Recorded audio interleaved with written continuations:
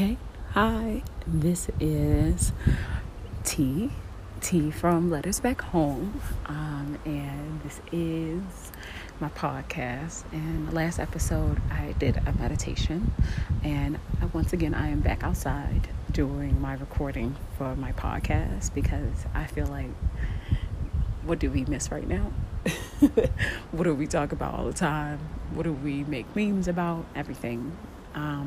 Dealing with outside and being able to go back outside. Today, I decided I wanted to kind of talk about how my podcast will be ran, how I'm doing it, and also share a little piece after. My podcast is literally a personal journey. It's a personal journal for myself, for anyone who resonates with it. I really hope it does something, it goes somewhere, it reaches you, it touches you. But this is for me, this black woman over here, and for anybody else who can resonate with it. I hope you do. But if you don't, listen. If it ain't for you, it ain't for you, and that's your business, not mine.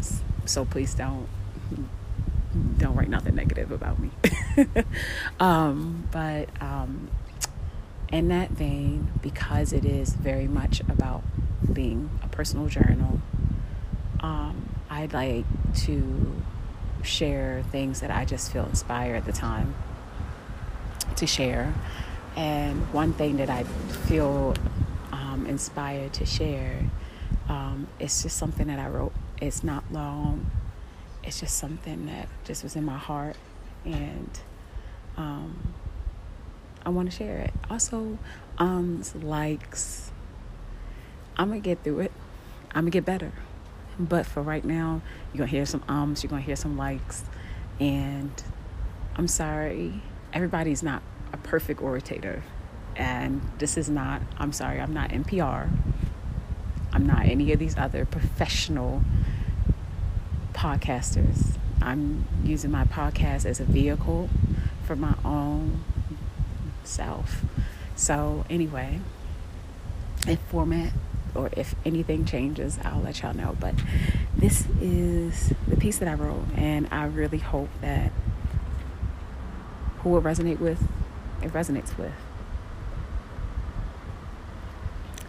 To be a black woman is something of its own magic act, its own abracadabra.